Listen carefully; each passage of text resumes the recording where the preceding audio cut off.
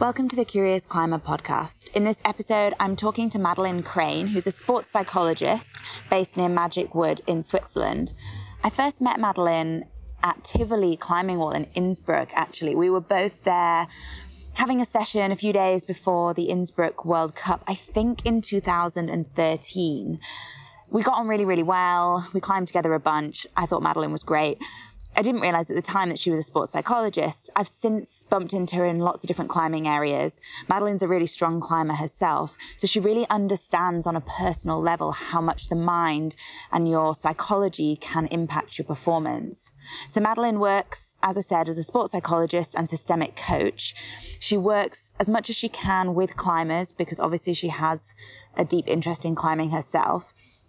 And she helps people building confidence, understanding their process, and basically getting their head in gear so that they can climb to the best of their ability. And I think we all understand as climbers how much your head game can affect your performance. I certainly do. Over the years, trying various routes, boulder problems, you can be physically 100% strong enough to do whatever it is you're trying, but very often your head can get in the way, especially I find when you're starting to really think you can do something.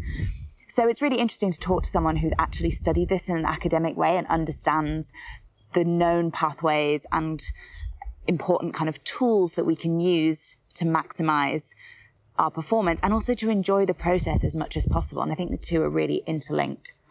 Anyway, so in this podcast, we talk about her background, how she got into sports psychology. We talk about developing confidence in performance, comparison in sport, body image, vulnerability, what a coach can do to help the athletes that they work with, and also emotional regulation. So being able to a certain extent, control your emotions around your performance. It was a really interesting conversation. It was actually the first podcast I recorded for The Curious Climber, so bear with me on this one if it's a little bit rustier than some of the others.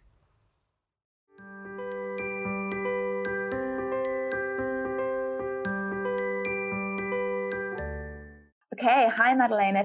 Hey Mina, thank you for having me today.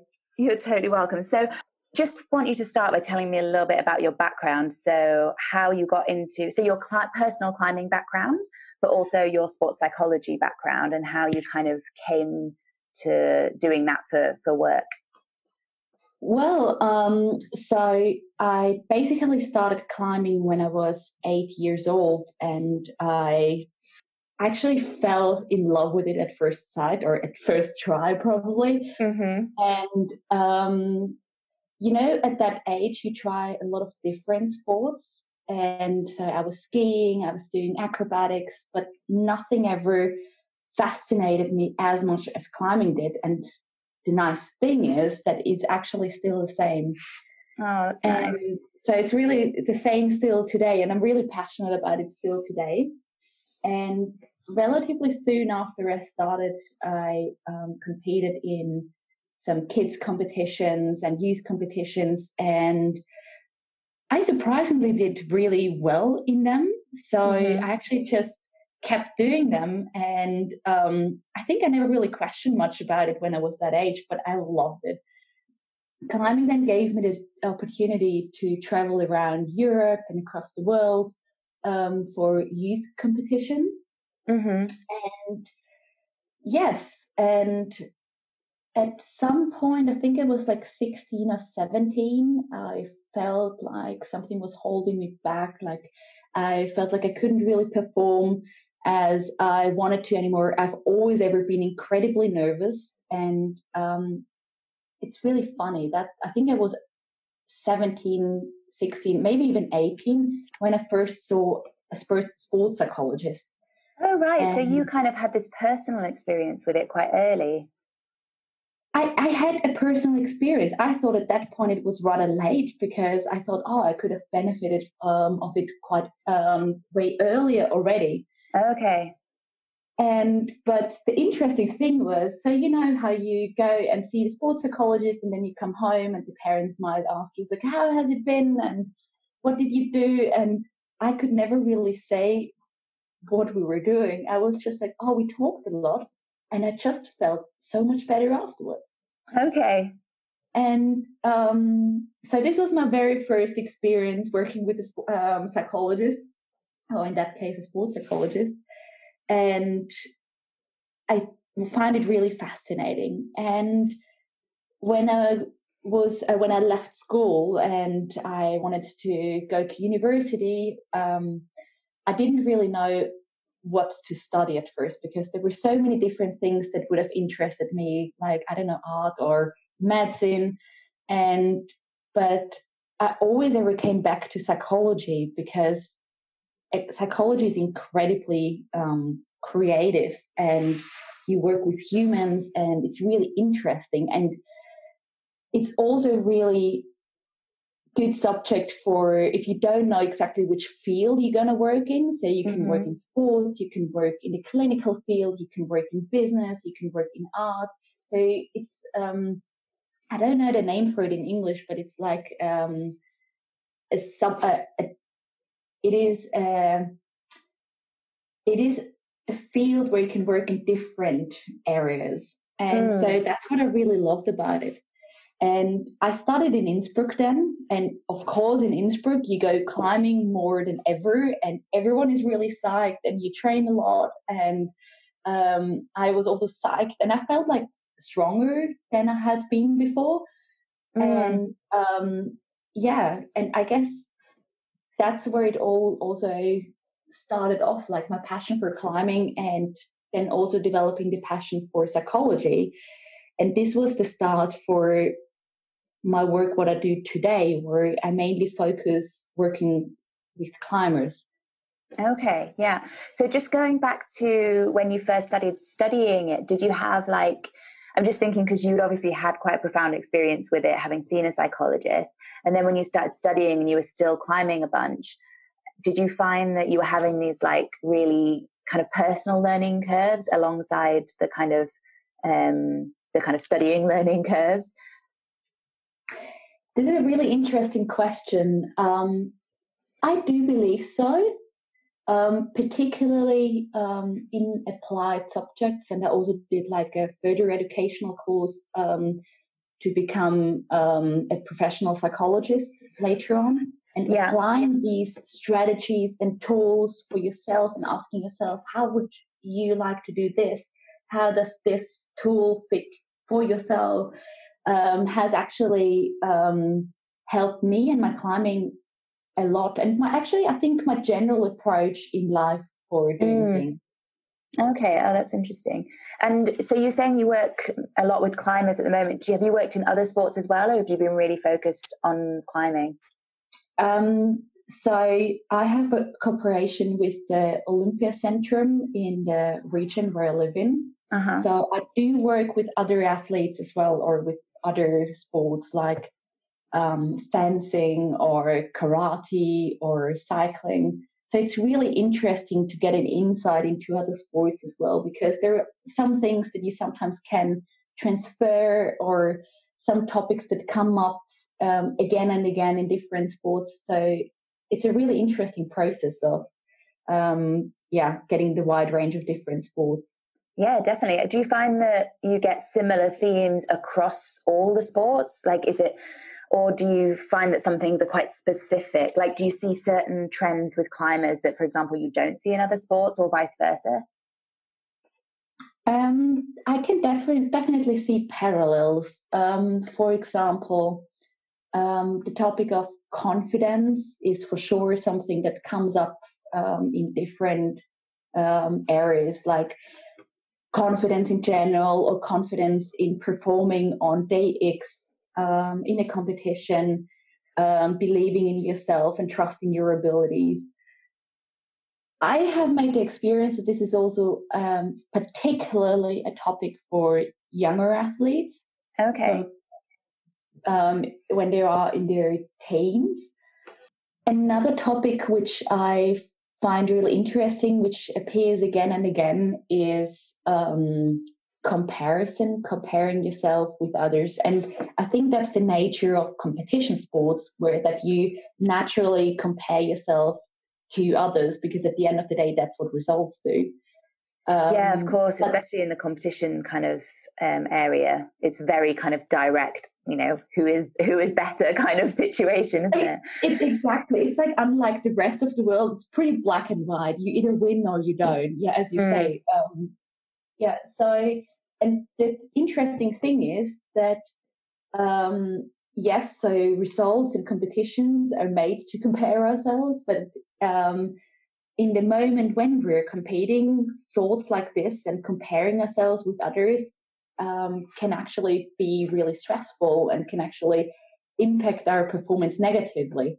Okay, so what kind of things would you do with someone? So say they're struggling with, because I'm sure this is, like you say, really prevalent, and probably outside of comps as well, with like outdoor climbers and everyone comparing to someone near them or someone similar to them. How would you kind of help with that?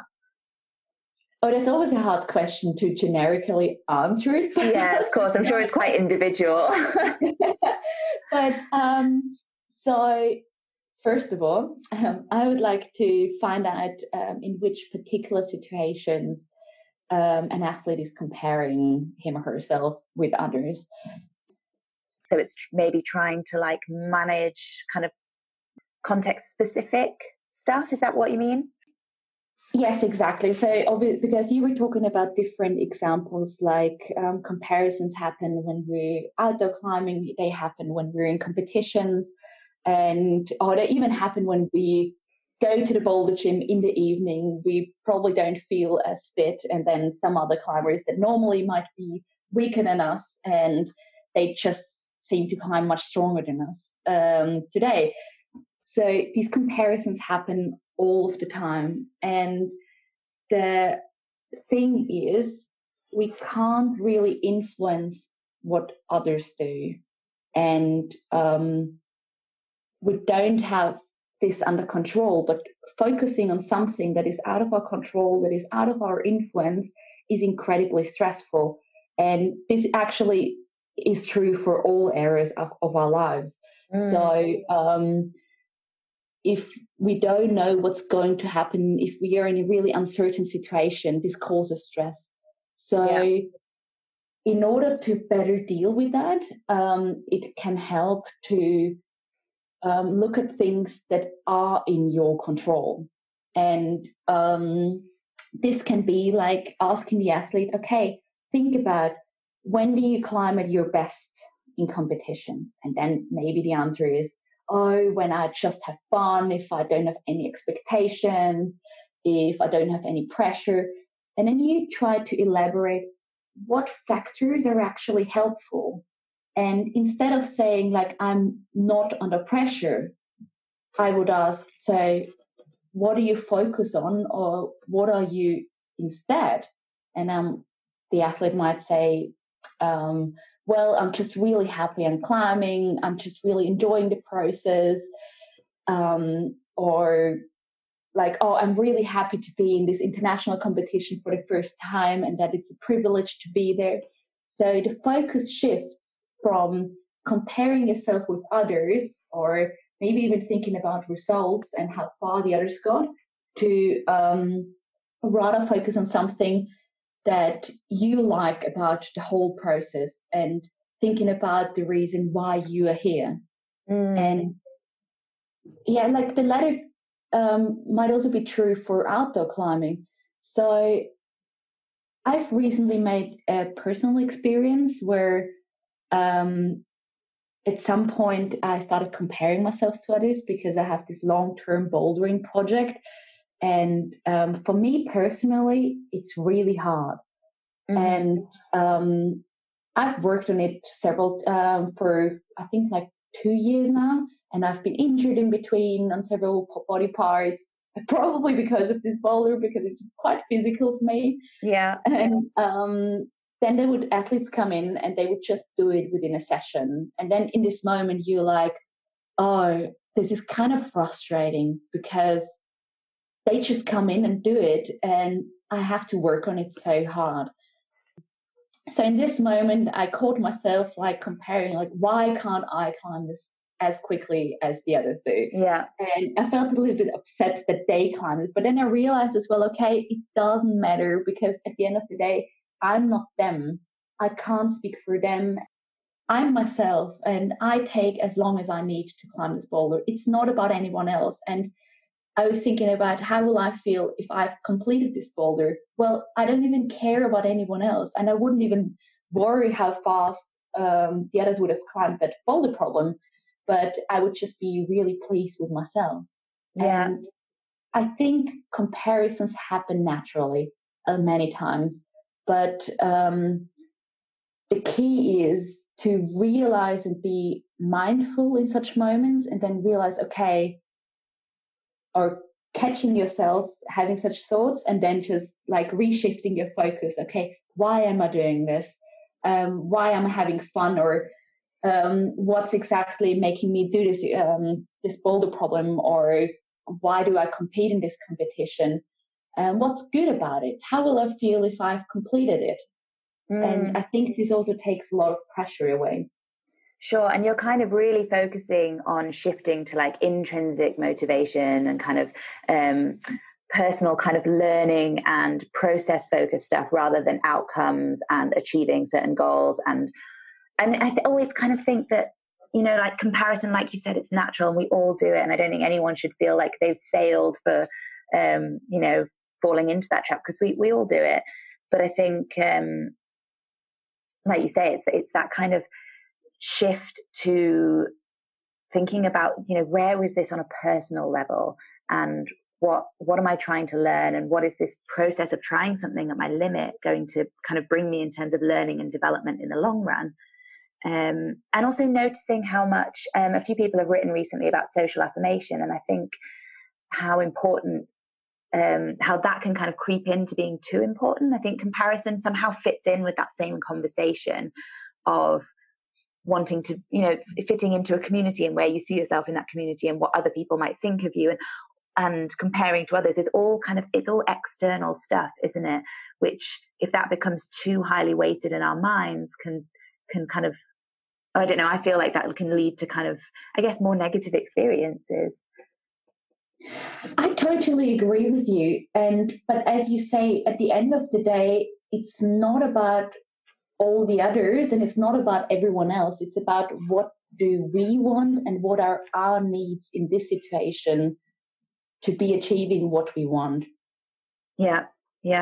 And I guess what I would imagine some people would say is, well, yeah, that makes absolute sense, you know, theoretically, but how do we bring that into practice? Do you have any are there any tools for bringing yourself back into the present moment, or like you said, catching yourself thinking those things and then bringing yourself back to those kind of personal cues and motivations? Again, really interesting question, because I think there are tools, and it starts with, as I've said before, being mindful and training your mindfulness in even everyday life situations can be really helpful. Because if you're mindful towards your own thoughts and emotions and how you feel, you can catch yourself quickly in such situations. And it's nothing wrong about, as we've also said before, there's nothing wrong about comparing yourself or thinking about what do others think. And we all have that. And we also live in a society where this is probably fostered, that we constantly compare ourselves, which is probably not helpful. And just the whole school system that we're brought up with, you know, exam results and grades, you know, they're all relative results, aren't they? You're so right. 100% agree with you.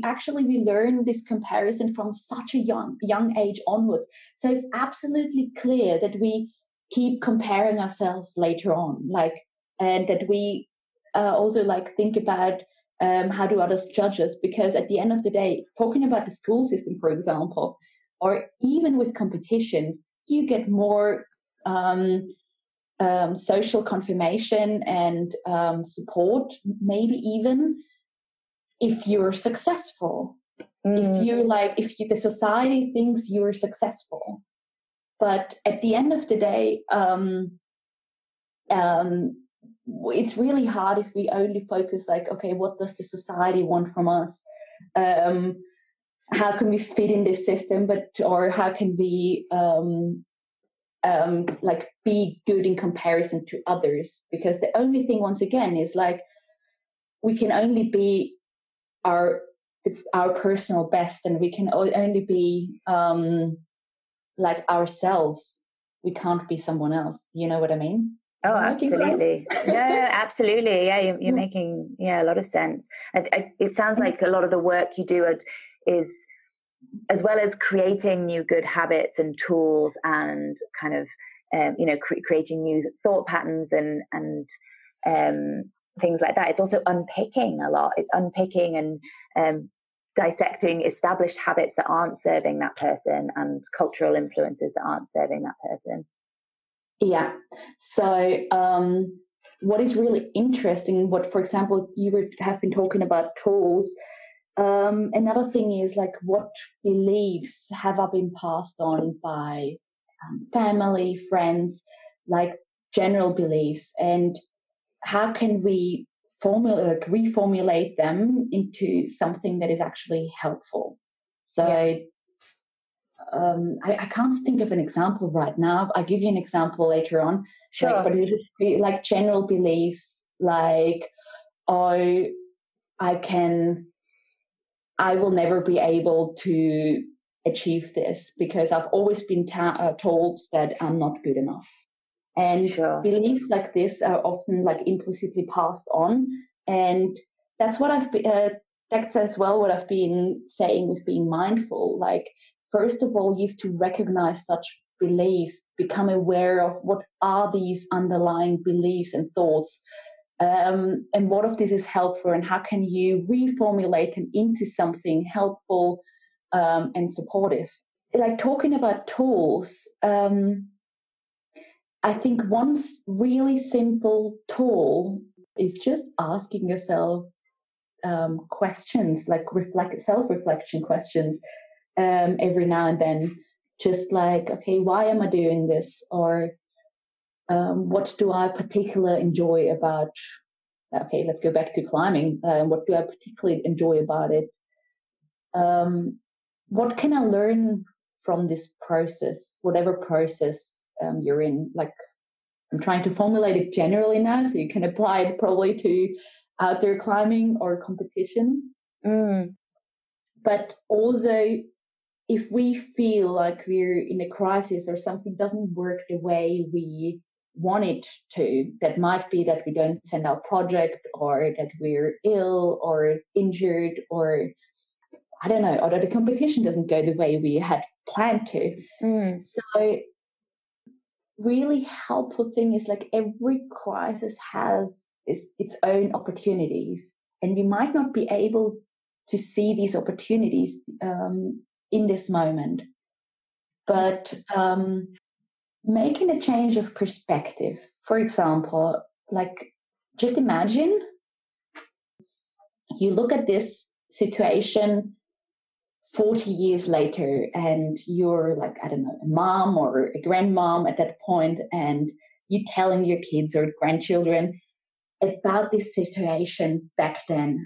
And then you tell them, what did you learn from that particular situation, from not doing well in the competition or for having injured yourself? And you tell them, okay, actually, in hindsight, this situation actually had its positive sides as well, because I don't know, like, it would be probably several like positive examples, but such a change of perspective, like right now, like, okay, what will I think in the future about the situation right now? Yeah. And also, it's a tool at the end of the day. Yeah, no, absolutely. I'm kind of shifting that to like a learning focused mindset.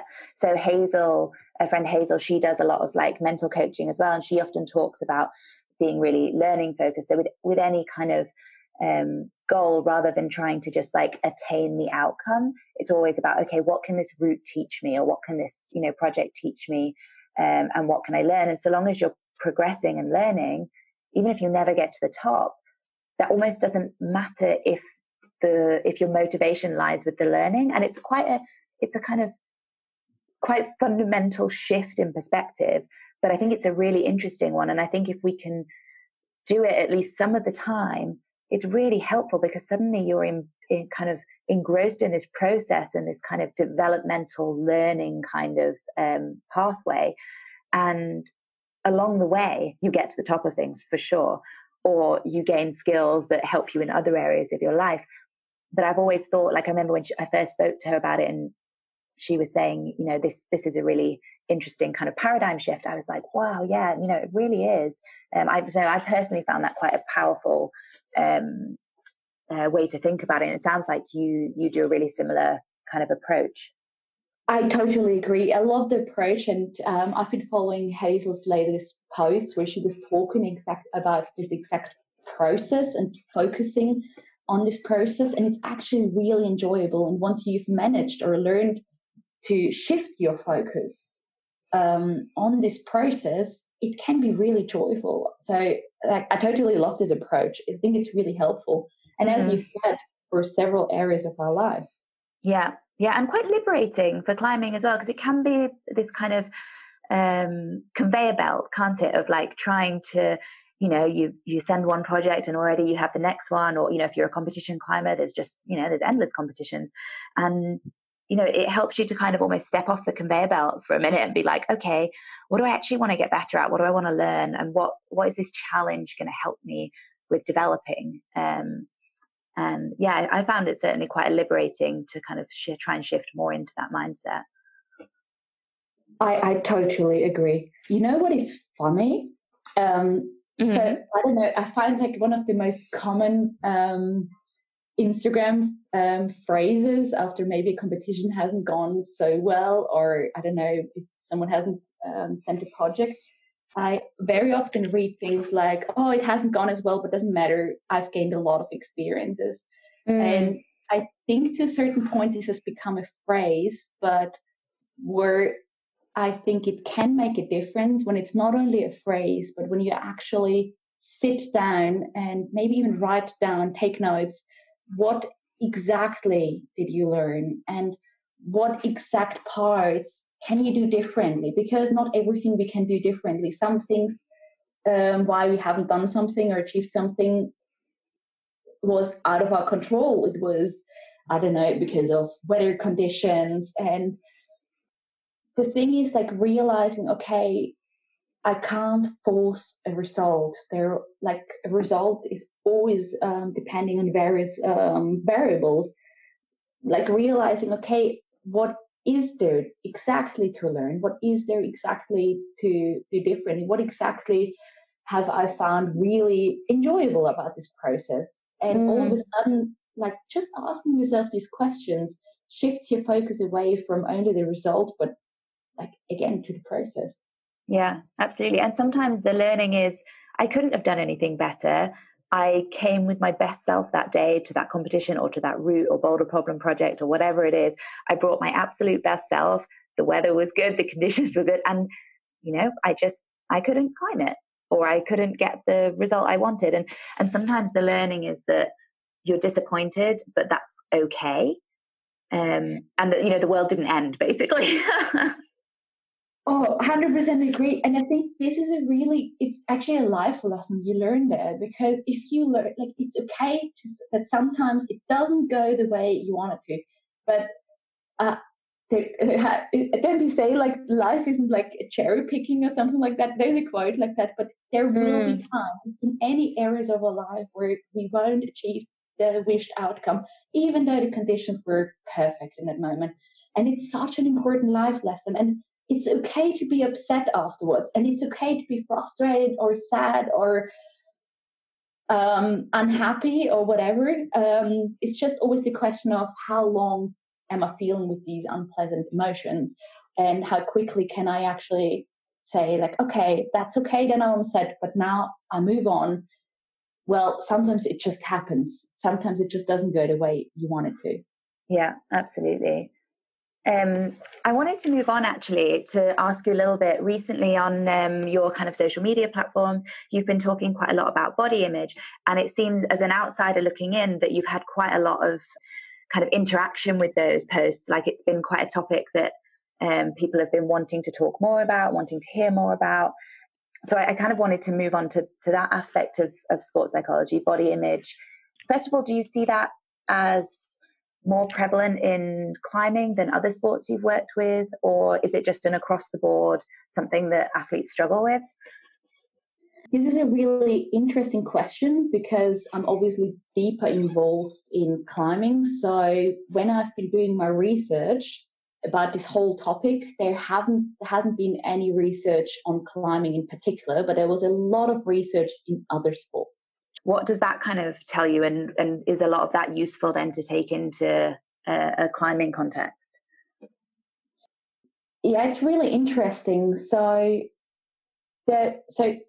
maybe I don't know whether everyone knows what the body image is, but it's like defined. It's like an internal representation of our appearance, and I think we have to look at this from two different perspectives, because at the one side, we have to look at it from like, if you're a climber and you compare yourself with a non-climber. So if we as a climbers, we're very defined, we have like rather big biceps and big shoulders, and it's probably not exactly what we interpret as, I don't know, beautiful or as how we're supposed to look like, particularly females in a normal context, in a non-climber context.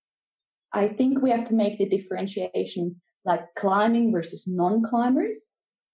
So body images changes with the altering situations and whatever context we're in.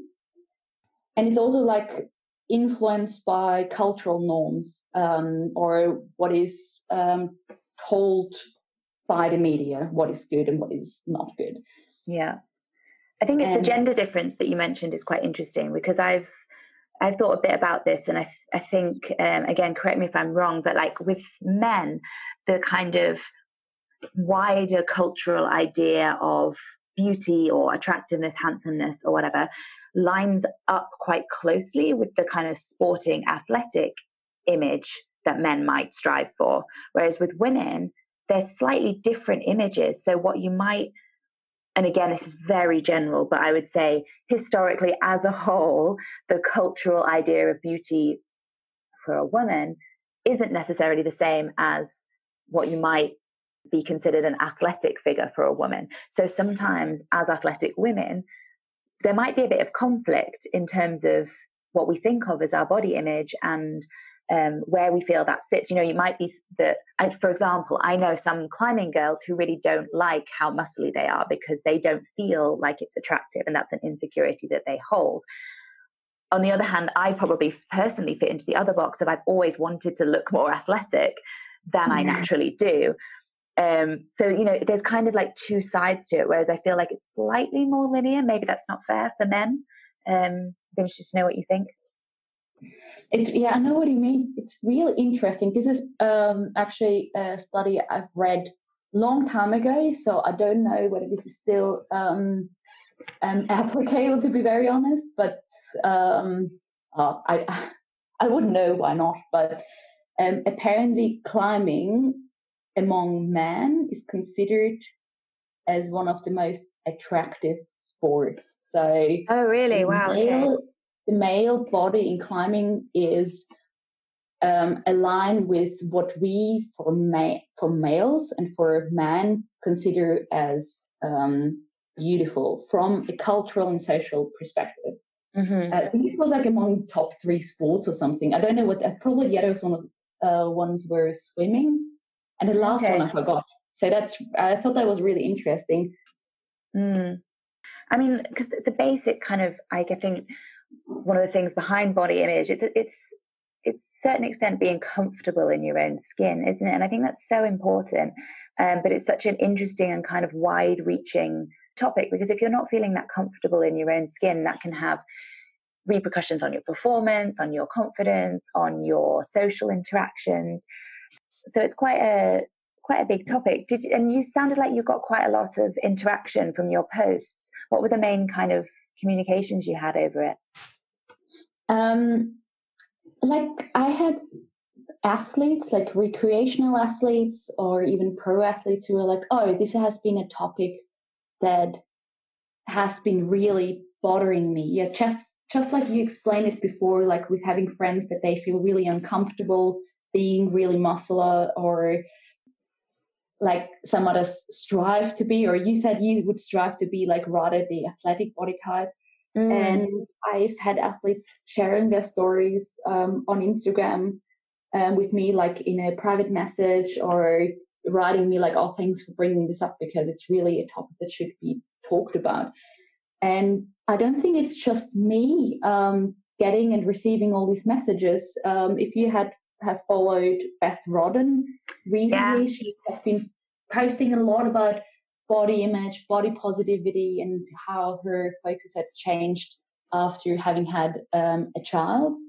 And it's really interesting because also if you follow her, she has received a lot of messages, a lot of interaction, and it seems like a lot of climbers are actually concerned by this topic, how to look, or like to get more specific. So differentiation between like the sporting body image and the social body image. So how to look in a social context versus the body image in a sporting, the climbing context.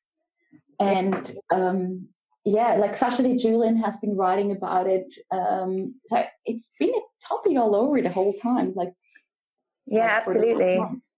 Yeah, it's been quite powerful. I've been following Beth's stuff as well, and I think I think it's really great that she's been kind of talking so openly and really kind of starting up a conversation there.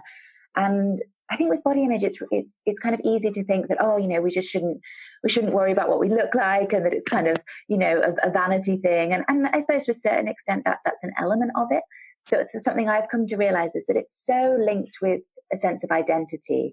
Like if you feel a certain way in your body, the mind and the body are kind of, it's the same thing, and you can feel like your identity can shift as to whether you feel, in inverted quote unquote, like an athlete, or you feel quote unquote like an attractive person to your partner or whoever. So it's quite kind of insidious and wide reaching if you feel like there's a negative relationship there. Mm-hmm. I totally agree. And at the end of the day, this is again something, how we look is something really out of our influence, and it's not something we can really change. And so instead of focusing what we look like, it really helps if we focus on things, for example, like what can your body do? So instead of like being dissatisfied with how we look and we don't really fit in, because whenever we go out, everyone looks at me because I have a big biceps or big shoulders and I feel really uncomfortable in the situation. Instead of focusing on this, it can be really helpful to focus on, okay, what is your body actually able to do? What functions of your body are you really proud of? And it's like, okay, I can do several pull-ups, or I can climb, I don't know, like an 8B, or I can do whatever. And this can be on every level. Like it's again a shift of focus that can actually be really helpful. Yeah, so you shift more to kind of functionality, and then draw your kind of confidence and sense of identity from that. So, okay, I might not look like I can do a pull-up, but actually I can climb really hard, or I can do X, Y, or Z, or my body serves me really well in these other ways. Exactly. Okay, and so kind of segueing on from body image, you've also talked a little bit about eating disorders, and you recently posted a blog post article about anorexia athletica as opposed to anorexia nervosa, which is the one we hear about more. So it's a kind of a sports-specific type of eating disorder, is that right? Yes, exactly. So with the whole discussion going on about body image, body positivity, and then also the risk of leanness-focused sports, as for example, lead climbing is, I thought it would be really interesting to also talk about eating disorders, because leanness-focused sports are more prone for developing disordered eating. And I have to say that I'm not a clinical psychologist, so this is why I got an expert on this. I got a clinical psychologist who wrote an article from her perspective about this issue, because I find it really important to talk about this from different perspectives. I also got a nutritionist, Amanda Watts, to write an article from her perspective as a nutritionist about disordered eatings, BMI, because I think this is a topic that doesn't only affect psychology, but like different various areas, and it needs different experts to talk about this. Absolutely, yeah, it's quite a complex thing, isn't it? Yeah, exactly. But to answer your question before, so what anorexia athletica is, it's a subclinical eating disorder, and it's the main goal is to be thin so you can increase your performance. Okay. And as by reducing your weight, and let's take, for example, lead climbing. We all know that the lighter we are, the better we might perform. We also know that this might be actually true for some time, but not actually in the long term. It actually doesn't work. Yeah, sure. In the long term, we would have to pay the costs. Yeah. Okay, interesting. And have you come across some of this in your work? Have you found that you've been working with people with kind of subclinical eating disorders, or that kind of tie in with body image issues? I have to admit that, so first of all, because I'm not a clinical psychologist, of course, yeah. I could not work in this field. So if I had an athlete coming to me where I say like, okay, this is actually a critical case, I would send them on to a professional. Yeah. So okay. I always say, like in psychology, I sometimes feel like it's not so widespread or not so commonly known, but it's as if you go to the doctor, and not every doctor is specialized on everything. So you go to the I don't know the English word for it, but to the internist for any stomach problems. But the same doctor, the internist, do you say that? Internist? No, I don't think so. But I know what you're getting at, like a specialist area of medicine.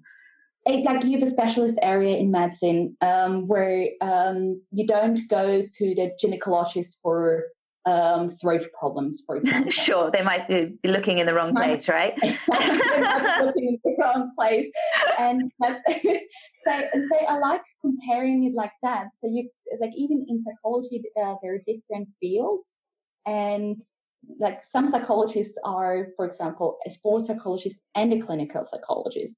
So they can work with you on sports stuff, but they can also work with you on clinical problems if actually this is an issue. Sure. But most psychologists actually specialize in different fields. So you go to see the sports psychologists who talk about problems you have in sports, or probably even life problems, because this affects sports. Sure. But you go and see like a specialist for example, as I've said, like eating disorders. Yeah. Okay. I have to say, I have probably only once or twice. Actually, twice. I've sent on an athlete. I've transferred an athlete to a clinical psychologist or a psychotherapist because I thought it was not in my field of expertise anymore.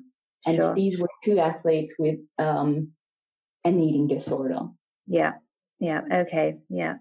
And I mean, that's a really important part of any profession, is knowing where your limitations and where your professional boundaries and scope of practice lie.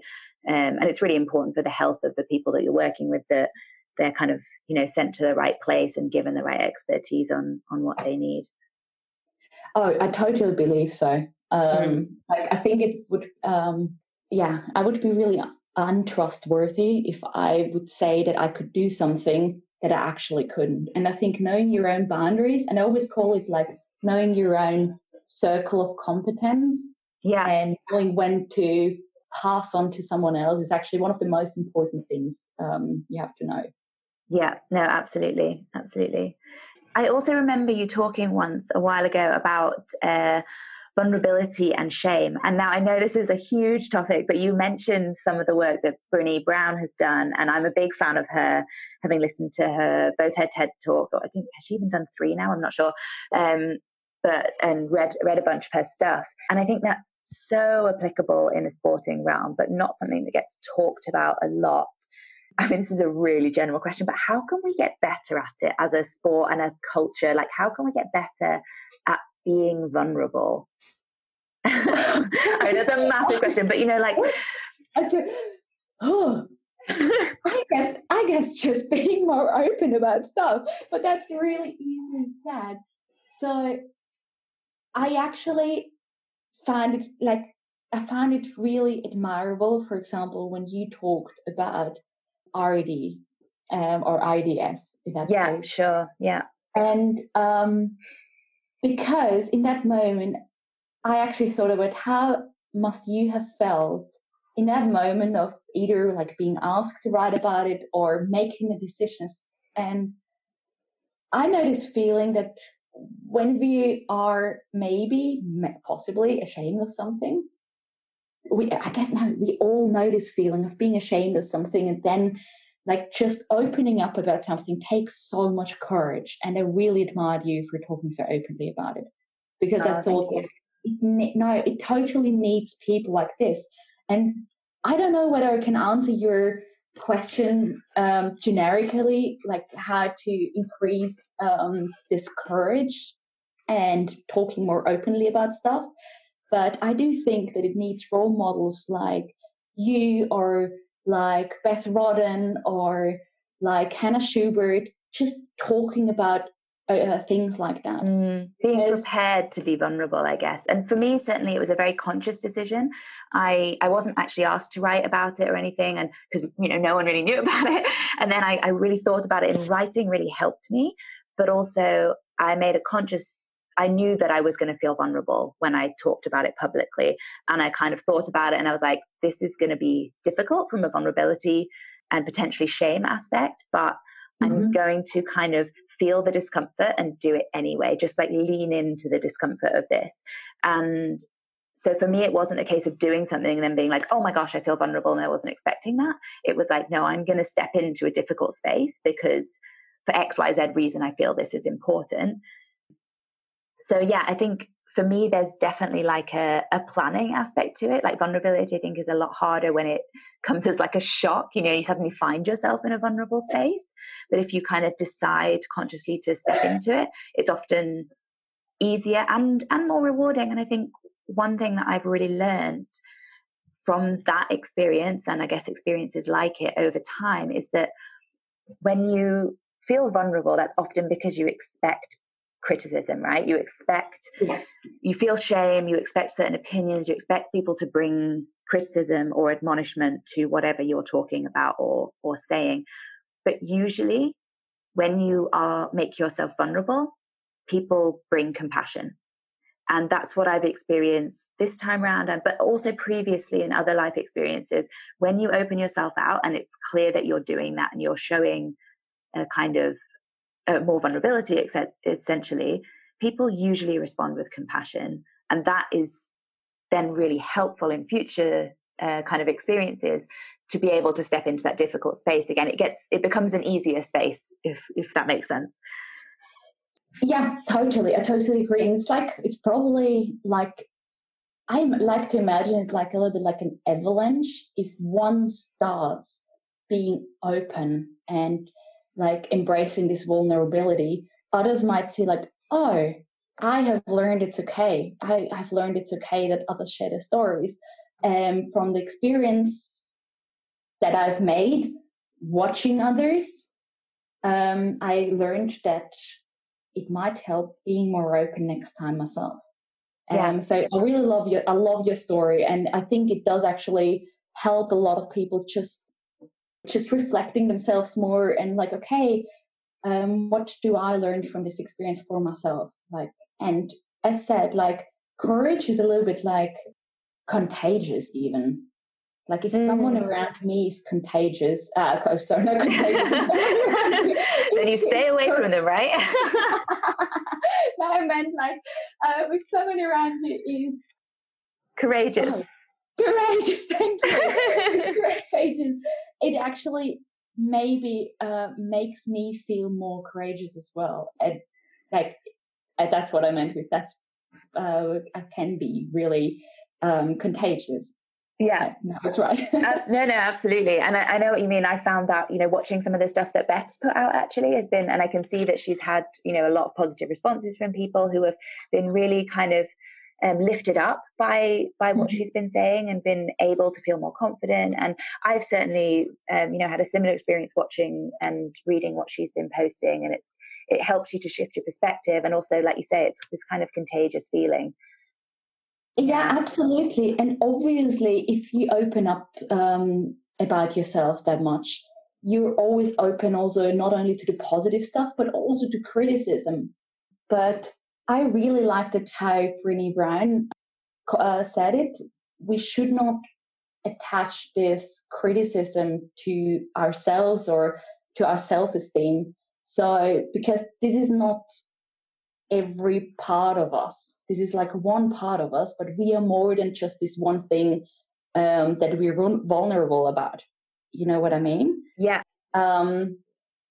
So, and at the end of the day, we always say like, being open to criticism and being open to compassion, we can learn a lot from it. And so I think this can also help us to develop not only in this one situation, but also develop as a human.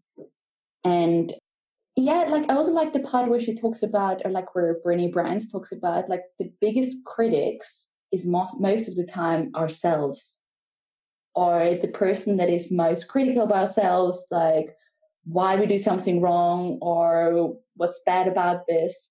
And it's not the others. So, and even like changing perspective, like if we are vulnerable, if we are open about this subject, whatever it is, then how would we behave if we were our best friend? Like, how would our best friend react in such a situation? And that's, I think, really well said, what you said before. Yeah, most people and our friends, or not even only our friends, they react with compassion. Yeah, absolutely. And it's the hardest thing to give to yourself. But sometimes, like you say, when you open up and you get it from other people, it kind of shows you that different side. Yeah. Just leading on from that, thinking about the role of a coach with an athlete, do you work sometimes with athletes and with their coaches, and communication between, because I think that coach-athlete relationship can be really important. And I guess you probably see that a lot in the competition environment, maybe with outdoor climbers as well, that dynamic. Is that something you've kind of worked with? Yes, the funny thing is most of the time I work separately. I work either with the coaches or with the athletes, but I guess at the end of the day, it's beneficial for both of them. But yeah, totally. And I think it's really often underestimated the role that you have as a coach. Because if you look, for example, at the athletic career model by, I think it was Willeman and Lavalley, it's like one of the most famous athletic development models. That's why. Okay. That's why I named it. But if you look at that, when athletes get to their teens, if they're in their youth career, it's who is most important. Even in individual sports, it's like the friends. And as a first adult reference person, it's the coach. It's not the parents anymore. Oh, really? So okay. I find this really interesting. And this also shows the importance of the role that coaches have, particularly in that age group. So they have like this maybe responsibility for keeping the team together, for creating good team cohesion, but also for being a role model themselves. And having talked about body image before, like coaches have an important role to actually encourage a positive body image, or they can have a positive role. It's interesting that you say that, actually, of connecting those two ideas about the coaching relationship and then body image. It's become kind of topical recently with I don't know if you saw all the stuff that came out from Mary Kane, the track athlete from the US, and her kind of really unhealthy influence of the coach on her and her body image and her health, effectively, because she was kind of slightly bullied and kind of pushed into losing weight for her sport. So I think that's really kind of come into the limelight recently, how important and how influential that coaching relationship can be. Totally. I think I haven't heard about this particular case, to be honest, but I wouldn't underestimate the role, as I've said before.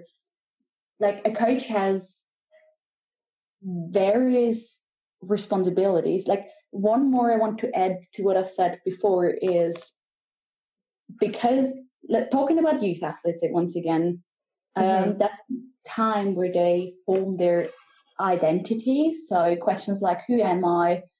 Is it worth spending all the time in sports? Who am I if I don't do sports anymore? What status does it bring me? So questions like this arise, and it's absolutely natural to have these questions. And because they're in search for their identity, they need role models. And as I've said before, like, it's in this case not really the parents anymore, because they try to be more independent from parents, but the coach takes over a really important role. So that's the one thing I wanted to add to what I've been saying before. And now talking about the coach's impact on developing a positive body image.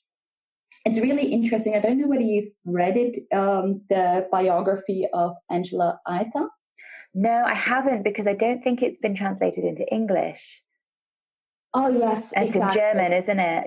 Yeah. It's only in German. But I would love to read it.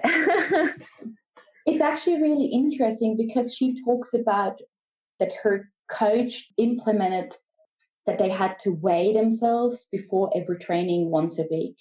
Wow. And it was actually meant with a good background. So the coach actually only wanted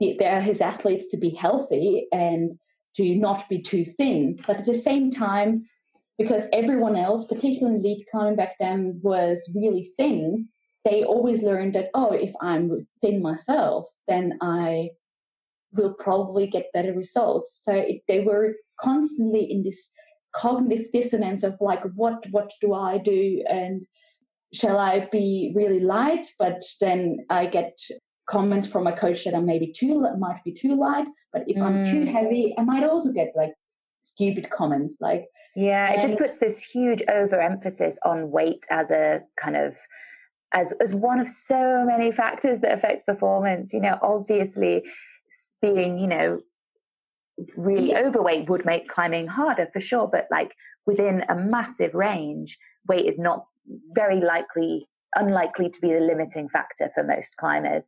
But I think something like that, weighing at every training session or once a week or so, is it shifts this focus, doesn't it?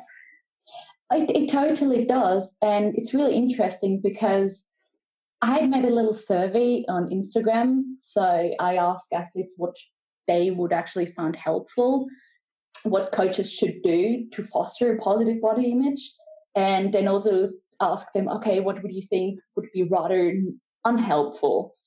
And it goes align, actually, the results I got was really interesting, because it went align with research results made in this particular field. Okay. So it was really interesting, because it was like, for example, instead of, as you said just before, like, it's really unhelpful to just every week be reminded about your weight.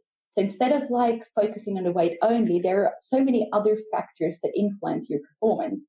Like, it's more helpful if the coach encourages good health, like healthy eating and fitness and being really strong, or even like psychological factors.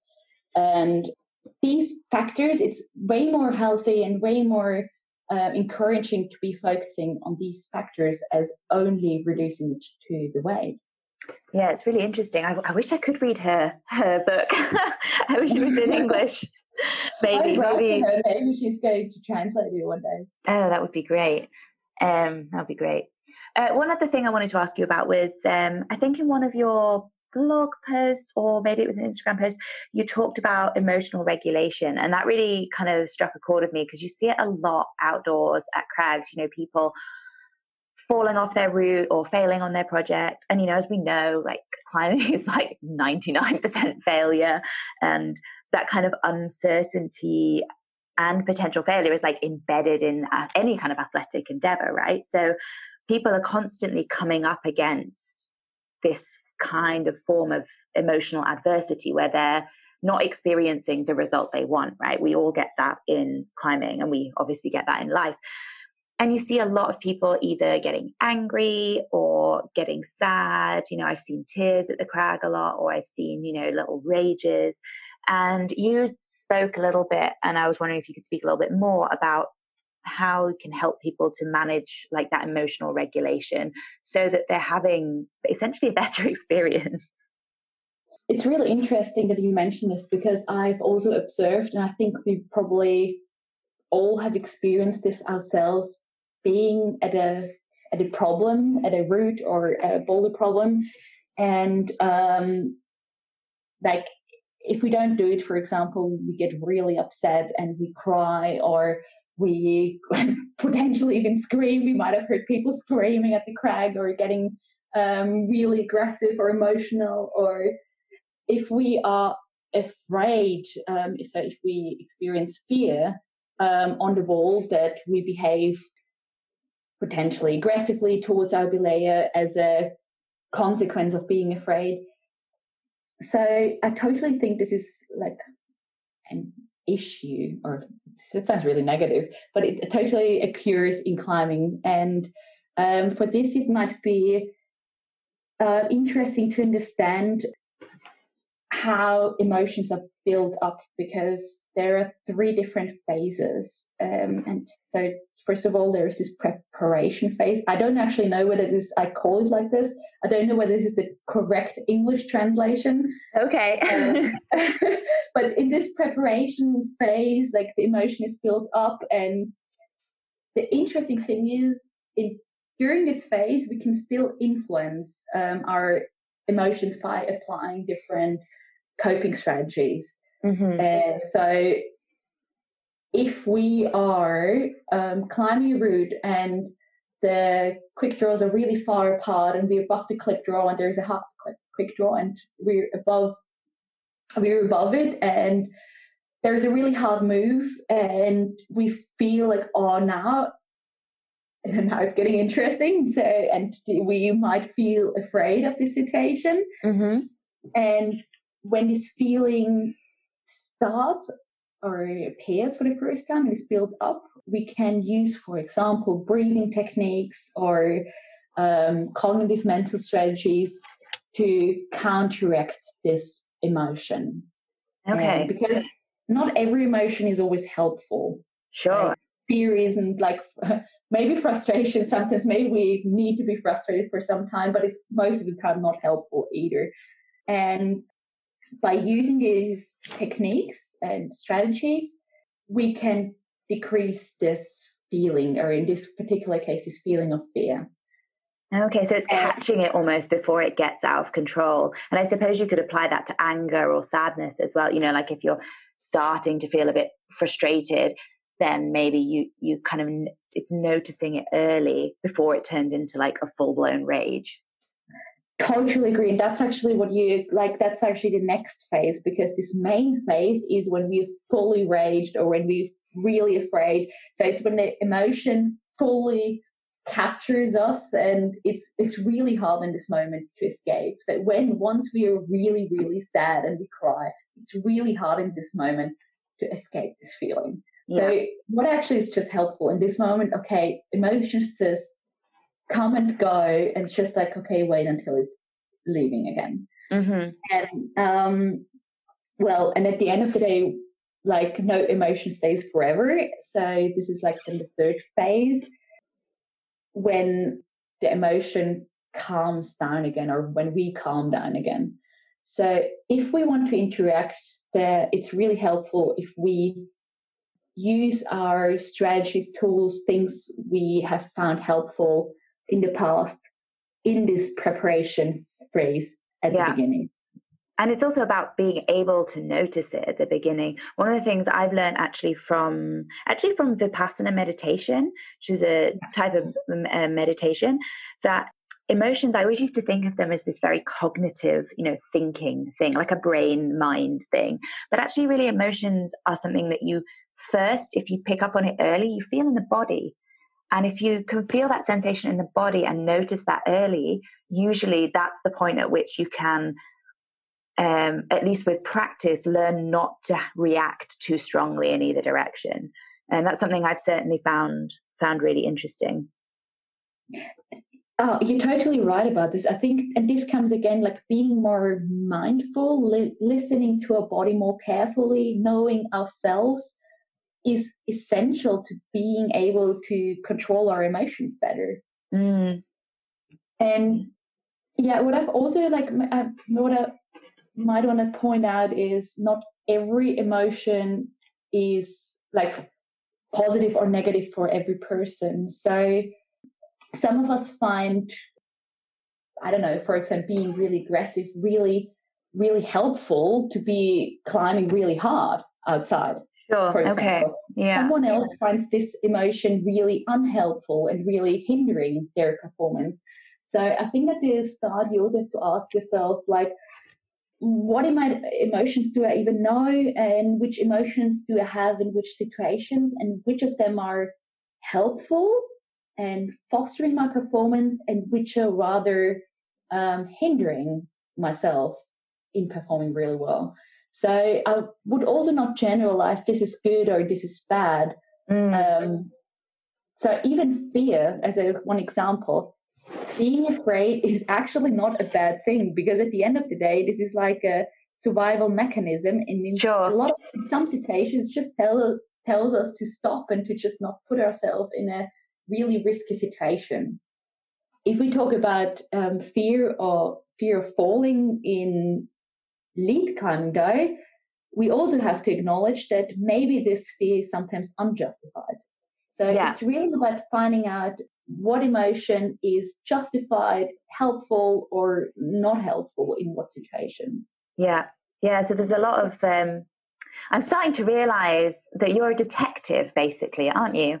As a sports psychologist, you have to put your detective hat on and really work out what is going on for that individual in that context. And it's just going to be so different for everyone. I totally agree. Oh my God, I love this metaphor. It actually really applies. And it totally explains, I guess, my work, what I do. I'm not telling someone to do this or that's the solution, because I'm not the expert for the other person. It's guiding someone to find what works for them, right? Exactly. And that's, I guess, my job then. Yeah. So cool. Well, we're being a detective. Yeah, no, it's good. So maybe that's a good place to leave it then. I think we've covered loads of really interesting stuff. If people want to find you, where can they find you? They can find me on Instagram, on Climbing Psychology, or on my homepage. They can read some of my blog posts if they're interested. I guess they can go into more depths of some of the topics we've been talking about. Perfect. So it's at Climbing Psychology is your Instagram tag. And is it climbingpsychology.com, your website?